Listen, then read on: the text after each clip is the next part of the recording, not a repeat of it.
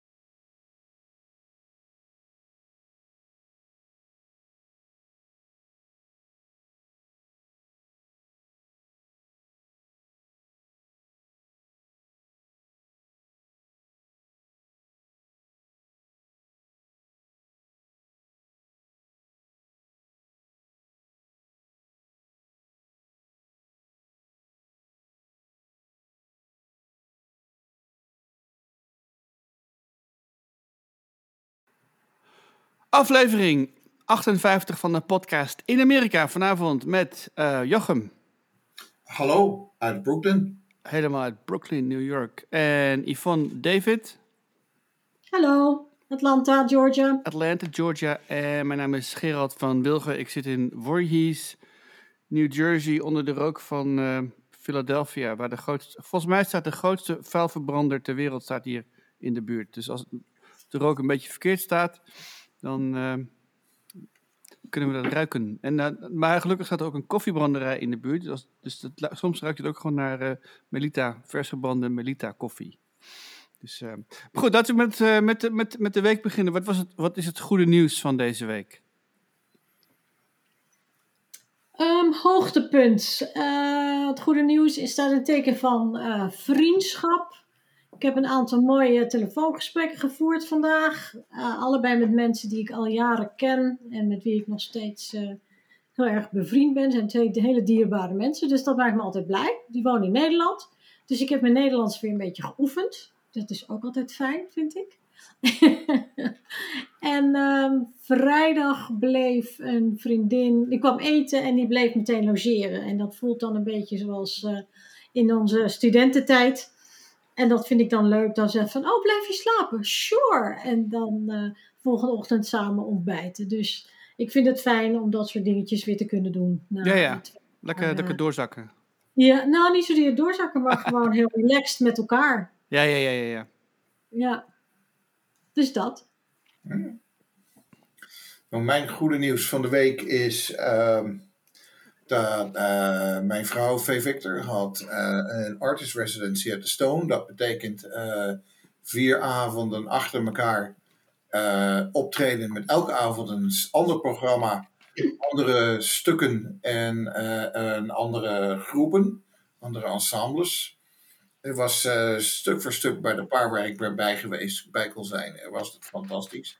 Ik heb zelf ook 2 keer mogen optreden afgelopen week.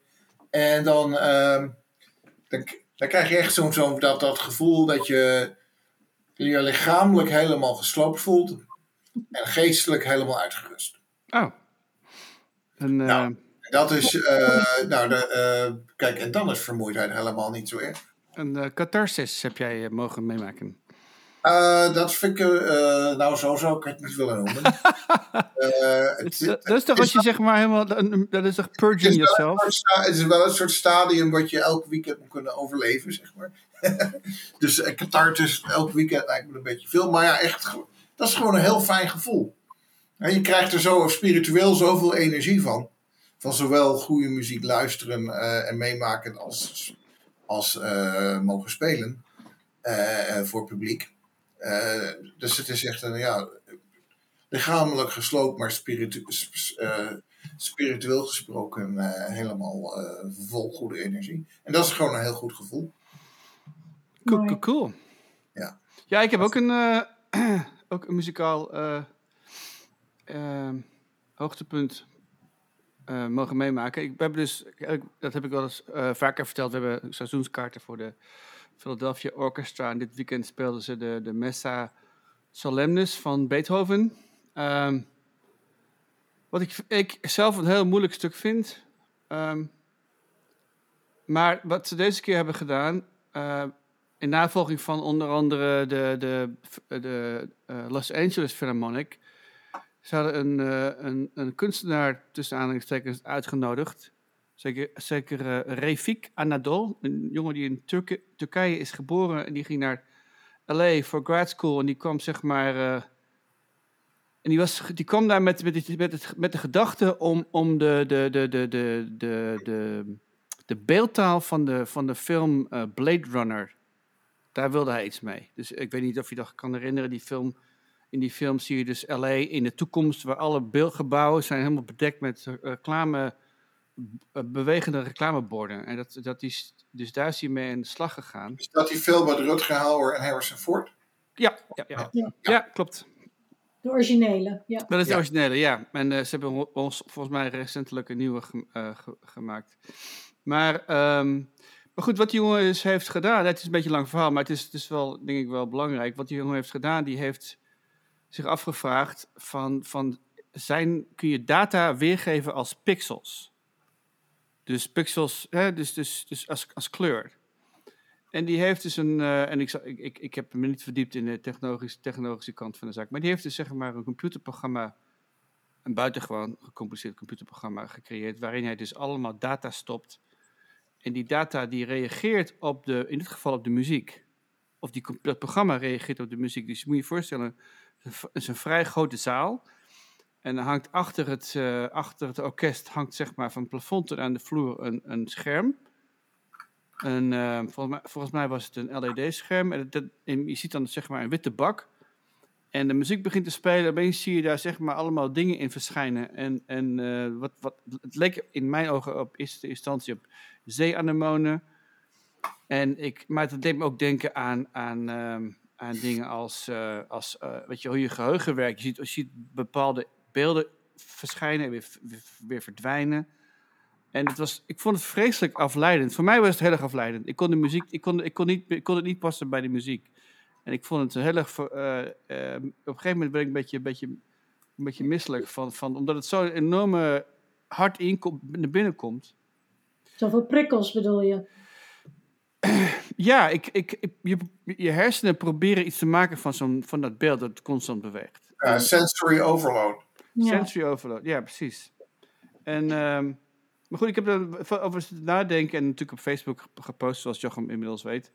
En wat een van de dingen die me tegenstaat hierin is dat er een machine aan het werk is. En dat de kunstenaar eigenlijk een stap terugneemt en dan de machine het werk laat doen. En met als gevolg dat je dus... het mooie is aan de ene kant, het is aan de ene kant heel mooi dat je zeg maar de controle opgeeft en laat zien wat zo'n machine kan doen. Want zijn filosofie is dat je technologie moet in staat zijn om ook te dromen. Dus een computer moet ook kunnen dromen, moet ook zijn eigen fantasie hebben. Maar het kan ook de andere kant op gaan. Stel je voor dat het ding beelden creëert die weerzinwekkend zijn of schokkend. Wie is er dan verantwoordelijk? En dat is zeg maar de vraag die ik mij stelde. Waar Jochem en ik vanmiddag op Facebook over hebben hebben getikt. Maar goed, het is iets waar ik nog niet helemaal over uit ben. Maar het is wel iets wat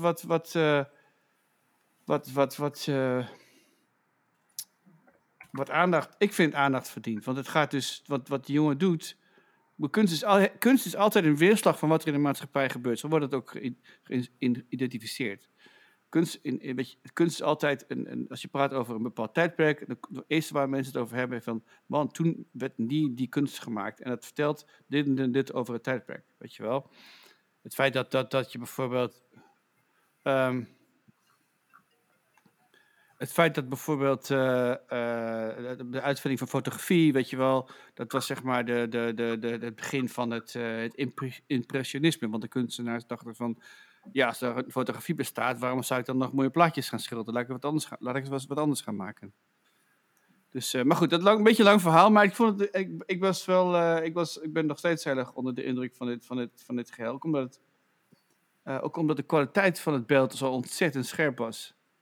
En dan ga je ook nog zelf nadenken van, god, wat zou ik dan in godsnaam doen met die, weet je wel, met die mogelijkheden. Want volgens mij heeft het een enorm veel potentie. En ook als je ook gewoon verder kijkt naar wat die man heeft gemaakt, hij heeft allemaal geweldige dingen gedaan. En maar goed, dat was mijn. Ja. Nee, het klinkt wel heel indrukwekkend. Maar begrijp je niet wat ik bedoel, Jochem? Jij had je vroeg ik begreep uit hoe je het geschreven had, je bezwaar niet zo goed. Wat mij betreft is het gewoon kunst maken op dezelfde manier als iedereen kunst maakt. Er zit gewoon een kunstenaar achter. En wat voor tools of het nou een penseel is, of een ganzenveer, of een toetsenbord, of AI. Het is nog altijd gewoon een creatie. En dat je nooit precies. En dat er in zo'n geval als dit er elke keer anders uit kan zien, bijvoorbeeld. Ja, dat zou ik dus wel interessant vinden. Hoe je, als je nou vijf uitvoeringen van die Missa Solemnis krijgt, hoe verschillend worden die AI-renderings dan van elkaar? Dat zou ik dan bijvoorbeeld juist wel heel, heel interessant vinden. Ja. Maar dat het visueel enorm de overhand krijgt, daar kan ik me iets bij voorstellen. Wat ik wel heb gemerkt is, of in mijn eigen voorstellingspraktijk ook, die voor een deel in de moderne kamermuziekhoek zit, is dat er bijvoorbeeld die aandacht voor het visuele ook bijvoorbeeld heeft geleid tot een scene waarbij muziek wordt uitgevoerd live in de zaal, maar dan wordt er dus een zwarte doos van gemaakt. Terwijl dat uitgevoerd wordt. Waar mensen dus ook totaal de bibbers van krijgen. Ik bedoel dat ze in het donker naar de muziek precies. Ja. Je zit in het donker, wat dan, zeg maar, je zou zeggen dat is dan tegenovergestelde. Ja. Wat jij net beschreef, maar eigenlijk is het effect hetzelfde. Het maakt de muziek vaak soms plus die donkere omgeving op een manier die soms heel oncomfortabel voor de luisteraar kan maken. De vraag is natuurlijk, waarom zou dat nou altijd comfortabel moeten zijn? Daar geloof ik niet over hebben vanavond. Maar ik denk het eigenlijk wel. Volgens mij sluit het wel aan bij ons thema. Oké. Wat is het thema, Gerard? Het thema was, wat zijn de dingen die je niet begrijpt in het land? Of wat zijn de dingen die je met moeite hebt kunnen begrijpen? En dat hele obsessie met comfort, dat is iets waar ik nog steeds niet, weet je wel, waar ik nog steeds van sta te kijken. De buurman die stopt aan de kant van de weg, zijn brievenbus leeghaalt en dan doorrijdt naar zijn oprijlaan. En omdat hij dan daarmee voorkomt dat hij 10 meter heen en terug moet lopen naar zijn brievenbus. Dat soort dingen. Daar kan ik bij mijn verstand niet bij. Dat is een heel simpel voorbeeld van dingen die ik niet begrijp in het land. Ja, ik kan het sentiment wel inleven in het sentiment van, ja, dan hoef je het niet te lopen, maar maar goed. Dat is het dus. Is dat het idee van comfort, de obsessie met comfort, de obsessie met het lui zijn, met het niks doen. Nou, ik snap wel wat je bedoelt, maar ik doe dat meer. Ik vind dat ook wel weer een soort Amerikaans genie, dat ik eigenlijk wel erg leuk ben gaan vinden. De hele idee van, als het makkelijk kan, waarom zouden we moeilijk doen? Tenminste, zo zie ik dat dan. En dat zie je in allerlei dingen. Hè? Die grote plastic tonnen met Pepsi Cola. Die Big Gulp dingen die er totaal niet uitziet. En waarmee je dan in de auto rondrijdt. Ja, het is lekker makkelijk. 2 liter, 1,5 liter cola. Ja, maar in ons Calvinistische Nederland zouden we dan dus gewoon met zo'n open fles in de hand rondrijden. Weet je ja, zo'n klein flesje. Open en dicht doen. Waarom eigenlijk? En het is ook, ik heb dat heel erg in de businesscultuur hier moeten leren zelf. Ik heb, die mensen hebben gewoon, die mensen hebben 2 minuten de tijd voor je, die een paar stappen hogerop in de firma staan. Dus als je hun aandacht wil hebben en Je wil overbrengen wat je hebt over te brengen. Hè? En dat is dan iets waar je misschien een jaar mee bezig bent geweest. Dus daar kan je dan uren over vertellen. Maar dat ga je dan dus niet doen, want dat gaat gewoon niet werken. Dus dan kies je voor wat wel werkt. En zet je dat in één graphic die op zijn Nederlands gezegd een kind van 4 kan begrijpen. Maar dan gaat het er nou juist om dat zo iemand in die positie dat meteen snapt waar het over gaat en daar dan meteen een beslissing over kan nemen. Dat kan dus, kun je kinderachtig vinden, maar je kunt je ook afvragen, wat zijn we eigenlijk aan het zeggen als we daar 1,5 uur over aan het ouwe hoeren zijn? Nee, dat vind ik efficiëntie. Dat vind ik wat anders. Nou, ik vind dus eigenlijk de post uit je brievenbus halen, doordat je er sowieso langs rijdt, is ook efficiëntie. Ja, zo kun je het ook zien. Ja, nee, als je... Ik bedoel, ik zie het op zijn minst als de devil's advocate, ja. Ik snap het sentiment heel goed. En ik vind ook, het is niet echt werk als er niet een beetje voor geleden wordt. Maar aan de andere kant zie ik het ook, ja, het is gewoon efficiënter. Is het ook gewoon. Klaar. Hetzelfde als met altijd met die automaten rondrijden. Ja, dat vond ik ook altijd ontzettend lui. Totdat ik met mijn handgeschakelde auto en een zware koppeling 4 uur in de file stond. Toen vond ik dat eigenlijk wel wat minder leuk. Ja, dat klopt. Ja. Ivan, wat is dan jouw... hoe ben jij verziekt door dit land? Nee, dat was niet de vraag. De vraag is van, wat begrijp jij nog niet? Wat begrijp je niet, maar ook wat begreep je eerst niet, maar nu wel. En daar wil ik het eerst op ingaan. Wat ik aanvankelijk niet begreep, is dat er zoveel jonge mensen bij het leger gingen. Terwijl als ik dan met ze sprak, waren ze helemaal niet zo pro-patria. Dus daar ging het niet om. Dus ik begreep het helemaal niet. Maar waarom in godsnaam wil je dat doen? Totdat ik meer inzicht had. En ik weet nu dat een heleboel mensen, niet iedereen, maar een heleboel jonge mensen doen dat. Omdat een vervolgopleiding anders niet binnen hun bereik is financieel. En op die manier kunnen ze toch hun bachelors krijgen. En dan tekenen ze voor, weet ik veel, 3 jaar of weet ik veel wat het is, 5 jaar voor mijn part. En dan hebben ze dus een opleiding. En daarna kunnen ze iets anders gaan doen. Dus ervoor om een opleiding te krijgen tijdens hun tijd dat ze dus in het leger zitten. Ja. En dat verklaart voor mij, ik vind het nog steeds bizar dat universiteit zo idioot duur is. Maar dat is een andere discussie. Maar dat ze het dus daarom doen en niet in eerste instantie of niet alleen omdat ze puur de vijand willen bevechten of hun land willen verdedigen. Ja. Dat is wel iets wat ik geleerd heb. Nee, het leger is inderdaad eigenlijk een heel interessant voorbeeld. Want als je naar het leger kijkt, dus het leger in Amerika heeft zeg maar iets van 2 miljoen mensen in dienst, al met al. Dat is zeg maar een hele economie op zichzelf. Maar dat is eigenlijk een hele sociaal-democratische samenleving, dat leger. Dat is eigenlijk een staatje in de staat. Want iedereen heeft de healthcare, de inkomensverschillen tussen de hoogste en de laagste inkomens is heel beperkt. Don't ask, don't tell. Dat is niet meer zo. Dat was vroeger zo, Jochem. Dat is niet meer zo. Ze hebben nu, je kunt nu wel weer. Ze zijn vrij snel. Volgens mij was het leger een van de eerste, zeg maar. Dan mag je me op corrigeren, maar die zijn vrij snel gedesegregeerd. Het leger is als het ging om wat snel? Ja, snel in verhouding met de rest van de samenleving. Ja, tot het punt dat ze anders gewoon geen kanonnen voor konden krijgen. Nou ja, goed, natuurlijk zal het wel ongetwijfeld een praktische reden hebben gehad, maar maar het leger is niet het enige wat ik wil zeggen is dat het een vrij sociale organisatie is in het land. Ze hebben goede ziektezorg, ze zorgen goed voor elkaar. En het is en die jongens en die meisjes zijn allemaal erg goed opgeleid, hebben een hele brede kijk op de wereld. Dat stond ik van te kijken toen ik voor het eerst met soldaten sprak.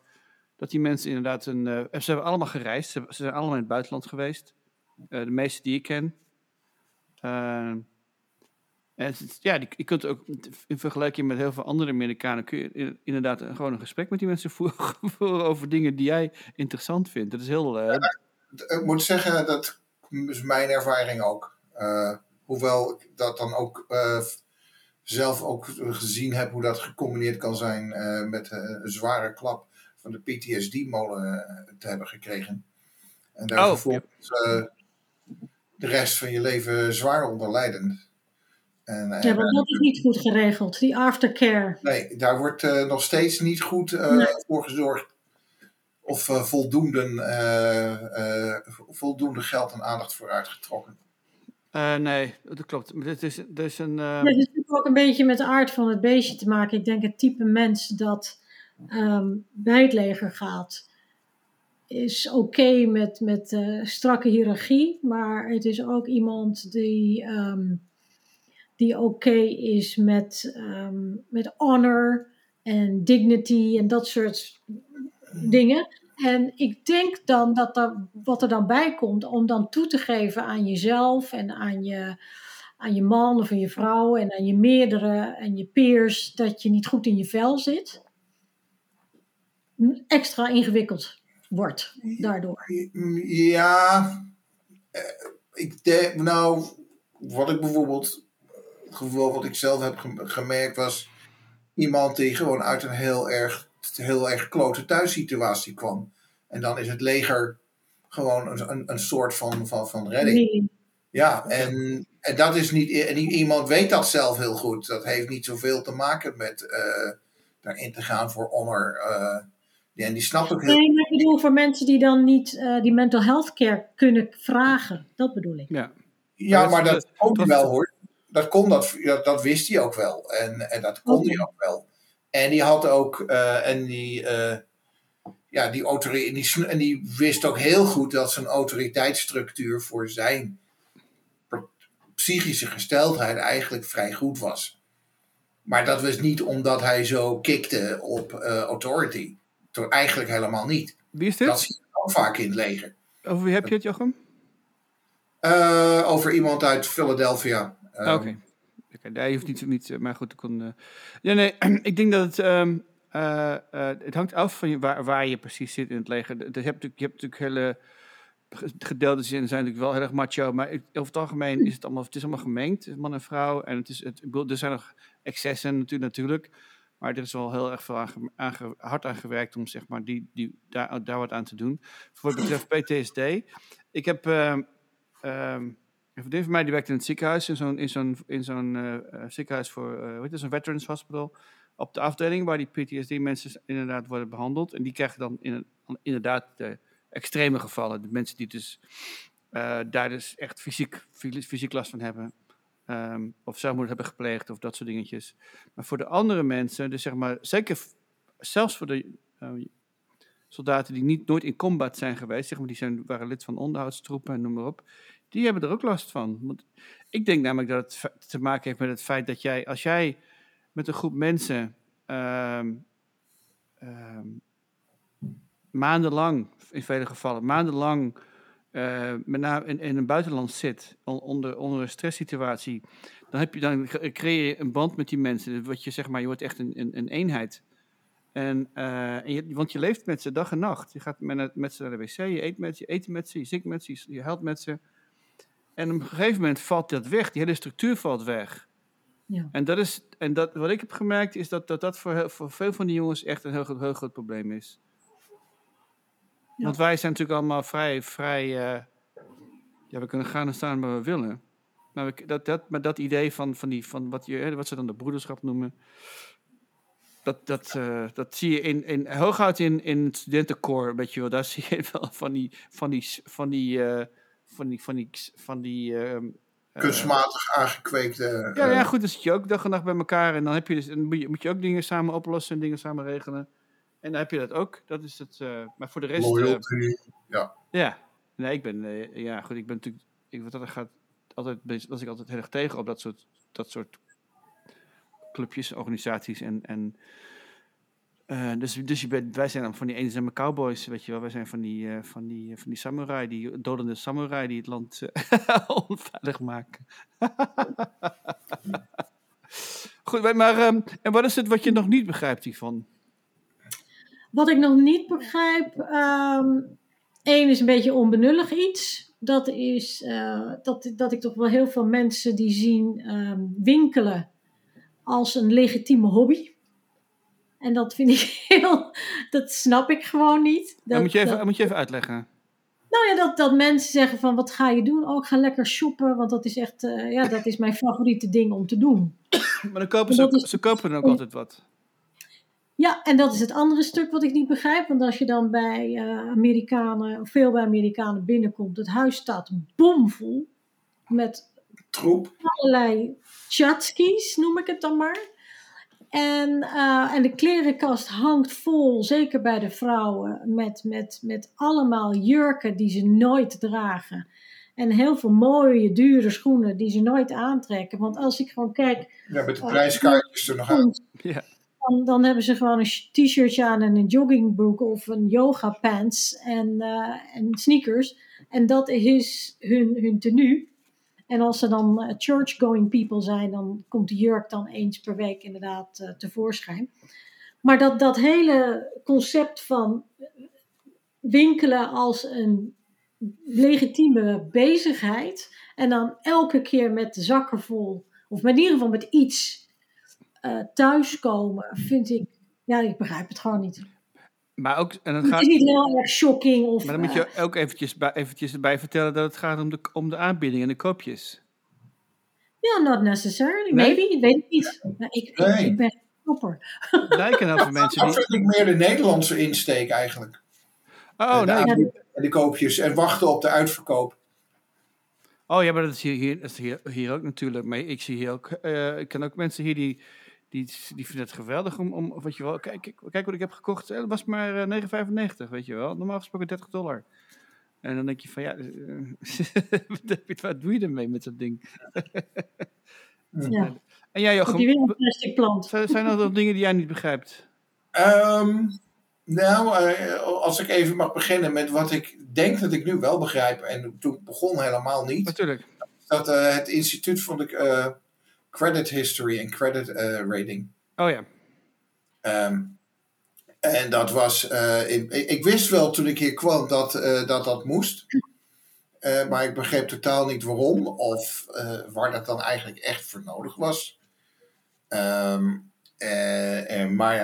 Maar ik moest dus een aantal kredietkaarten openen. Nou, dan heb je geen credit history. Dus je begint dan met de meest afgrijzelijke storecard.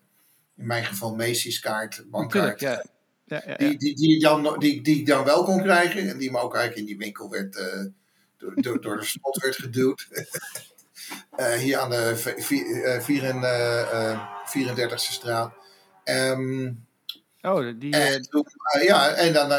Het is volgens mij een soort traject dat de meeste mensen hebben. Dat ik dan zeg maar in 15 jaar doorliep. En dan ga je vervolgens er een beetje aardigheid in krijgen. Want je kunt meer kredietkaarten krijgen. Je kunt ze met wat betere voorwaarden krijgen. Ik vond het een hele prestatie. Of een accomplishment. Op een gegeven moment kon ik een creditcard krijgen waarmee ik dingen kan kopen met 0% rente. Als ik dat maar binnen of 24 of 36 of 48 maanden afbetaalde. Dan vervolgens van, oh shit, dat loopt eigenlijk wel een beetje uit de hand. Want 0% rente, dat is wel leuk natuurlijk. Maar het is even goed schuld die je hebt. Ja. Uitgesmeerd over een aantal jaren. En als je dan te laat bent, dan krijg je een gigantische boete. Ja, precies. Nou ja, dat liet ik dan niet gebeuren. Want dan hou je dus een spreadsheet bij, eindeloos spreadsheet bij. En waar je elke dag druk mee bezig bent. Ik ging eigenlijk helemaal naar... dat is wel goed. En dan bouw je die kredietrating op. En werd ik helemaal verslaafd om dat van week tot week bij te houden. En toen schoot ik helemaal in de paniek. Als ik van 801 naar 780 ging. Shit, hoe kan dat nou weer?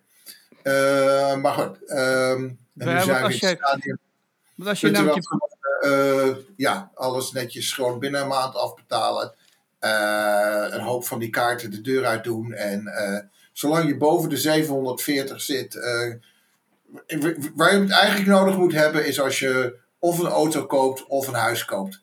Daar heb je het echt voor nodig. En dan wil je boven de 740 en hoger hebben. Want dan krijg je gewoon de beste rente en de beste voorwaarden. Dat is echt waar je het voor nodig hebt. En de rest is eigenlijk gelul. Ja, Dat wist ik helemaal niet. Want als je namelijk je eigen credit rating checkt, dan gaan er ook punten vanaf, toch? Nee, maar bijvoorbeeld, als je bijvoorbeeld vroeger wel, niet meer. Nu zijn er manieren om dat te checken zonder dat het je wat kost. Ja.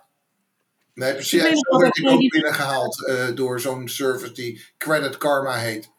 En dan kan je het dagelijks checken. En dan willen ze ook dat je dat doet. Want dan kunnen ze weer een nieuwe kaart afsmeren waar zij commissie van krijgen. Ja. Goed. Toen wij dus net kwamen wonen, dat kan ik me nog herinneren, waren op televisie allerlei reclames voor hoe je dan uit je schuld kunt komen. Debt, recovery, something.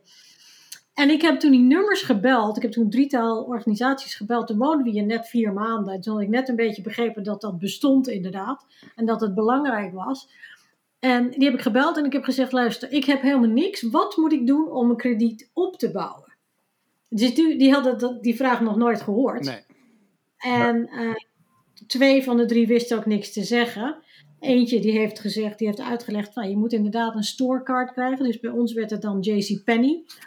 En die moet je afbetalen, maar niet helemaal. Want je moet wel laten zien dat je betrouwbaar bent en dat je op tijd betaalt. Maar als je het helemaal volledig terugbetaalt, dan ben je niet meer interessant.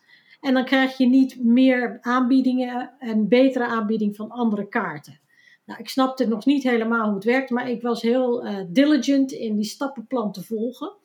En dat heeft dus inderdaad gewerkt. Ik ging niet zo ver zoals jij, Jochem, om een spreadsheet te maken, maar ik hield het wel in de gaten. En ik vond het wel grappig, want wij konden toen wel binnen een jaar hebben we een huis kunnen kopen, maar we moesten 2 jaar credit history hebben om een mobiele telefoon te kunnen kopen. Oh, dat is waar. Ja. Heel interessant. Ja, dat is, en van die harde credit checks, daar krijgt je credit rating dus ook even een duikje van. Daarvan voor weer wel. Ja. Als je een lening aanvraagt of je belt met de autodealer van ik ben geïnteresseerd in die auto. Ja. En die autodealers willen je alleen maar willen dus echt alleen maar dat je die auto op afbetaling koopt en niet dat je daar met cash binnenloopt. Dat willen ze helemaal niet. Daar krijg je ook helemaal geen voordeel van. Nee. Tegendeel. Maar dan zit je dus aan je zit dus aan de telefoon en je houdt ze niet aan de telefoon als je zegt dat je niet van plan bent om in dat plan te stappen. Dus dan, let me check your credit. En oh yeah, sure, you're good to go. En dan zie je dus letterlijk een week later, ding, dat er een harde credit check is geweest. En de telefooncompanies doen dat dus ook. En dan gaan er dus weer een paar punten vanaf. Bijvoorbeeld. Maar ja, het was dus een hele kunst om dat te leren. En dat gaat nu beter. Wat ik dus nog steeds niet begrijp. Of misschien wil ik het wel helemaal niet begrijpen. Is de manier waarop medische kosten verrekend worden. En afgehandeld worden. Daar kan ik dus echt maar niet aan wennen. Bedoel je gewoon een ziektekostenverzekering, hoe dat georganiseerd is? Ja, precies. Je gaat naar de dokter. Die dokter schrijft een imbeciel hoge rekening. Ik ging naar de huis. Ik zei, ik had wat last. Volgens mij zaten mijn oren verstopt. En ik wist nog toen, dan was ik in Amsterdam naar de huisarts geweest, had ik hetzelfde gezegd. En die haalde zijn assistenten erbij. En die assistenten maakten dat gewoon even schoon en klaar. Hier ging ik naar mijn huisarts. En die zei, dan moet je voor naar de specialist. Ja. Oké. En die specialist deed precies hetzelfde wat die assistent in Amsterdam deed. En hij rekende daar $400 voor. Kreeg ik nog een gratis blaaspijpje voor mee. Uh, dan wordt dat dus bij je verzekering ingediend. En je verzekering, afhankelijk van je plan, vergoedt dat helemaal of gedeeltelijk.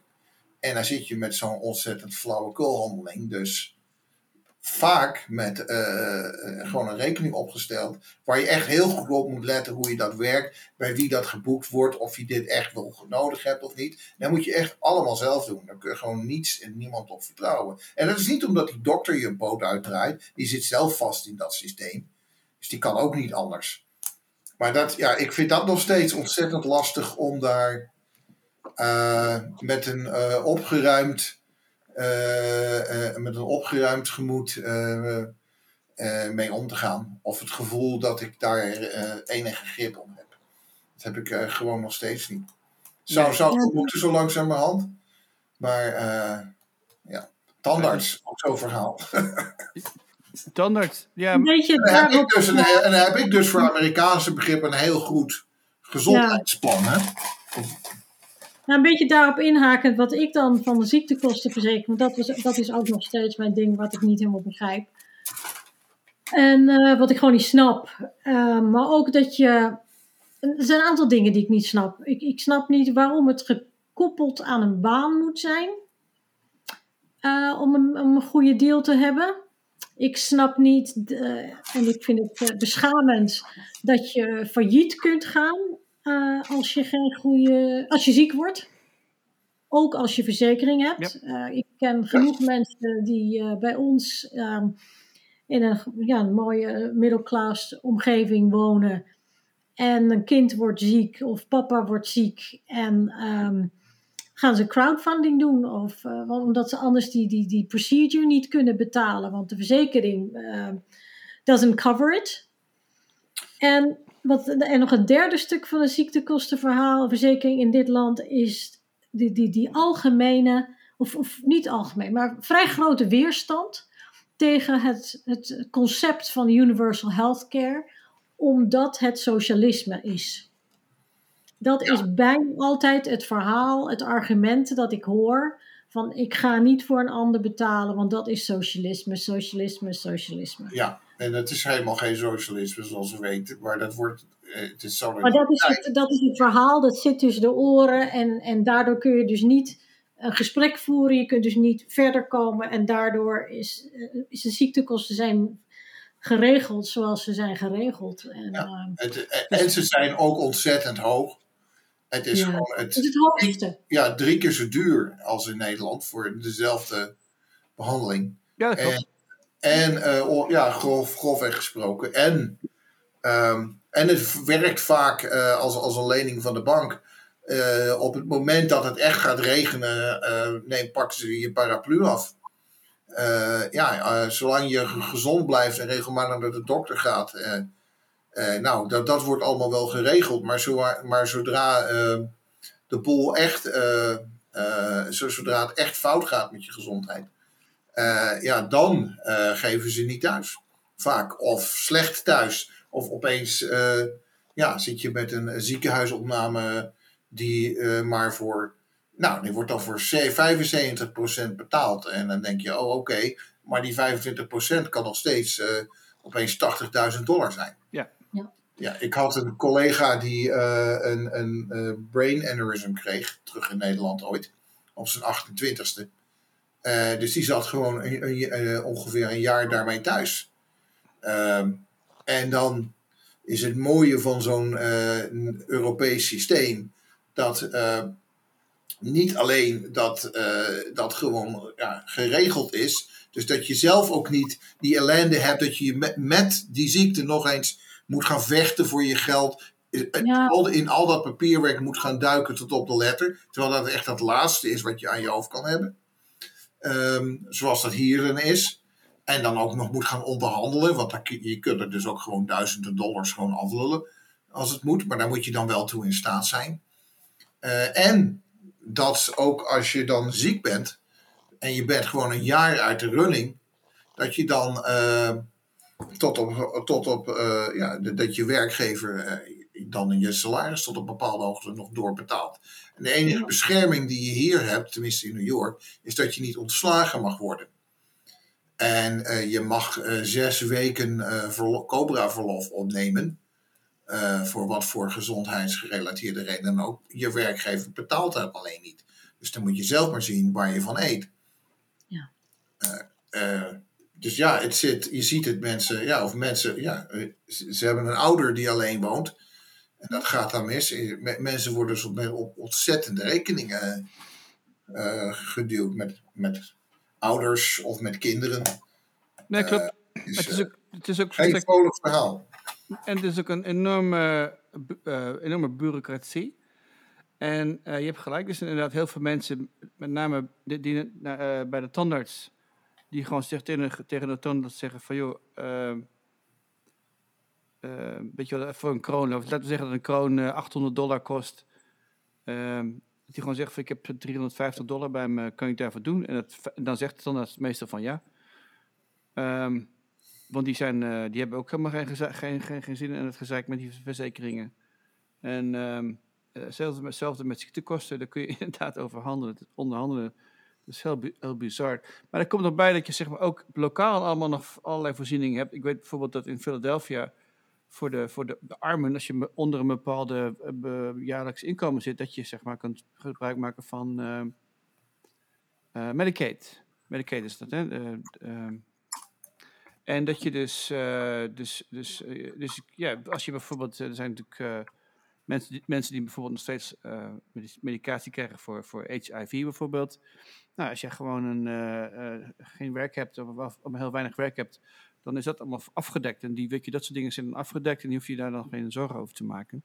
Wat dan met als gevolg dat als die mensen op een gegeven moment aan het werk gaan, dat ze uit Medicaid komen en vervolgens in een zo halfbakken verzekering terechtkomen waar ze vroeger niet eens werden geaccepteerd, dus gelukkig dankzij Obama veranderd. Maar die bijvoorbeeld wel dan opeens een gigantische rekening moeten betalen, omdat ze dan een bijdrage moeten leveren aan hun eigen medicatie. De kosten van hun eigen medicatie. En, maar ja, en dan heb je inderdaad ook aan de andere kant heb je natuurlijk een enorme charity wereld, daar waar je zeg maar op basis van jouw persoonlijke behoeftes een subsidie kan aanvragen voor een bepaalde behandeling of voor een rolstoel of voor een auto, weet je, waar je met een rolstoel in kan, dat soort dingetjes. Daar is ook helemaal heel weinig voor geregeld op centraal niveau, dus of op overheidsniveau. Dat is allemaal particuliere initiatief. Maar die mensen, op de een of andere manier willen ze dat graag. Dat is inderdaad ook iets wat ik helemaal niet begrijp. Ik denk, ja, precies. Ik denk dat het aan de ene kant te maken heeft. Dat is gewoon wat ze gewend zijn. En wat er al generaties lang in zitten. Dus iets wat radicaal anders klinkt. Dat kan toch niet goed zijn? Nou ja, maar je kunt ook gewoon, als je het over spreadsheet, als je gewoon de kosten gewoon neerlegt, wat dingen kosten. Om maar een voorbeeld te noemen, er zijn 3 dingen volgens mij die zeg maar die de kosten enorm opjagen. Is zeg maar het einde levens mensen, om die patiëntengroep maar eventjes te benoemen. Er wordt relatief in verhouding heel veel geld uitgegeven aan mensen die zeg maar misschien nog een jaar of 2 jaar te leven hebben. Dus mensen er zijn mensen die in de 90 zijn nog een harttransplantatie krijgen, weet je wel. De tweede zijn de kosten voor de advocaten, dus de mensen worden gesued. En het derde is advocaten. En het derde is is het feit dat het is natuurlijk de mensen die dus geen verzekering hebben. Wat die dan doen, is die wachten totdat er iets gebeurd is, waardoor ze dus echt niet meer verder kunnen. Gaan dan in de eerste hulp, waar ze niet mogen worden geweigerd. En elk ziekenhuis in het hele land heeft dagelijks te maken met mensen die binnenkomen zonder verzekering, die een buitengewoon dure behandeling verlangen of vereisen. Nodig hebben, ja. En dat geld wordt ook overgeheveld op de staat of op het ziekenhuis, Met andere woorden, en dat zijn astronomische bedragen waar uiteindelijk iedereen ook voor aan mee betaalt. En dus als je het goed regelt, dan kun je heel veel van die kosten kun je vrij gemakkelijk... Denk je dat het echt daarom is dat de gemiddelde behandeling, dat een behandeling 3 keer zo duur is hier als in Nederland? Nee, dat geloof ik Ik denk niet. dat daar ook nog wat... Ik heb het idee dat daar dus denk je niet dat dat ook wat te maken heeft met de structuur van die verzekeringsmaatschappijen die in een competitiemodel zitten met elkaar, dat eigenlijk precies het verkeerde effect heeft? Klopt. Dat eigenlijk al die prijzen opdrijft in plaats van dat het... Want het kan er bij mij niet in dat precies dezelfde behandeling gewoon 3 keer zo duur is. En die dokter is niet per se beter. Die dokter in Iowa is niet beter dan die in Urk. Of zo. Of nee, maar de dokter in Iowa heeft per arts werken er 6, 7 mensen op kantoor. En de dokter in Urk die heeft zijn vrouw als assistent. En dat zit. Ja, dat is precies. Ja, dat was iets wat mij ook opviel.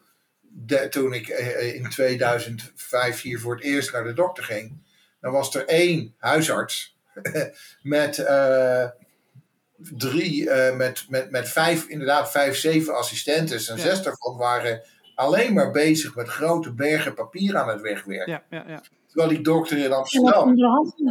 die dokter in Amsterdam al lang en breed dat allemaal zelf deed op de computer. Ja. Alle medische faciliteiten werken nog met de fax hier. Ik geloof dat nu het een beetje aan het veranderen is, maar als jij ze opbelt, dan geven ze toch altijd een faxnummer. Ja. Nee, dat weet ik niet, maar dat zou kunnen. Maar ik denk dat het hier ook te maken heeft met het sterke individualisme. En Nederlanders zijn ook individualistischer dan andere landen misschien, maar in vergelijking, ik denk dat Amerikanen over het algemeen het idee hebben, ik werk hard voor mijn geld, dus waarom zou ik dat met iemand anders moeten delen? En omdat dat hele verhaal, wat ik net zei van het socialisme, dat zit er zo ingebakken, dat mensen dat gewoon niet, dat ze daar niet aan willen. Ze willen die discussie niet aangaan, ze willen de alternatieven niet bespreken. Het is meteen al van tafel.